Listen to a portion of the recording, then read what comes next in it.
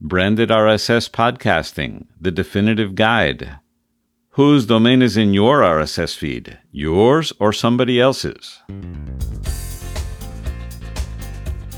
Thanks for tuning in to BeyondPodcasting.com, where we recognize that your online radio show is much more than just a podcast.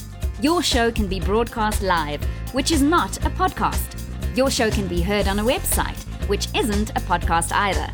Of course, your online radio show can and should also be syndicated as a podcast via RSS, where your listeners can subscribe using a standard podcatcher or your show's own branded app for Android and iOS.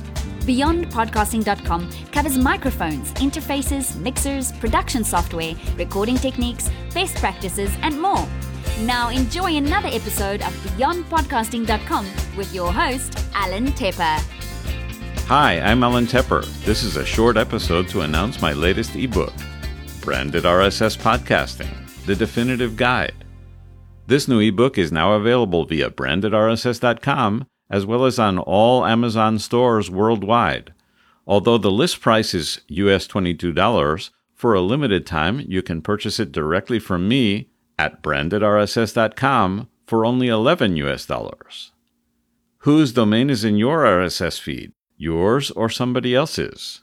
Of course, for your benefit, it should only be yours. And the domain registrar should be completely independent from the hosting company or hosting companies. Otherwise, the conflict of interest that would arise upon any dispute or sudden expulsion would be like hiring your spouse, a lawyer, to represent you in your own divorce. The only way to be absolutely sure to retain existing podcast subscribers is to own your domain and use it as the basis of your RSS feed.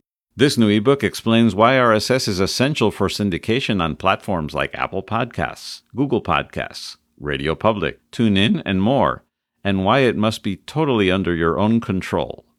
This new ebook also compares 4 options where you can accomplish all of this on a single server, be it a marketed podcast host or a standard website host, including the costs, primary advantages and disadvantages of each. Here's the table of contents. Introduction. What's an RSS in general and in podcasting? Why branded RSS? Why 301 redirect is not enough. 2 dedicated podcast hosts that offer branded RSS and how they differ.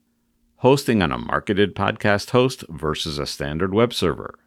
How to handle stats if not on a podcast host. Squarespace self-hosted podcasting with a branded RSS. Cost comparison when the same server host is used for everything. The bottom line, depending on your current situation. Does your website comply with GDPR and DMCA? Acknowledgements. Some other books by Alan Tepper. Online radio shows by Alan Tepper. About the author. Brands and FTC disclosures. Do you have a website or blog?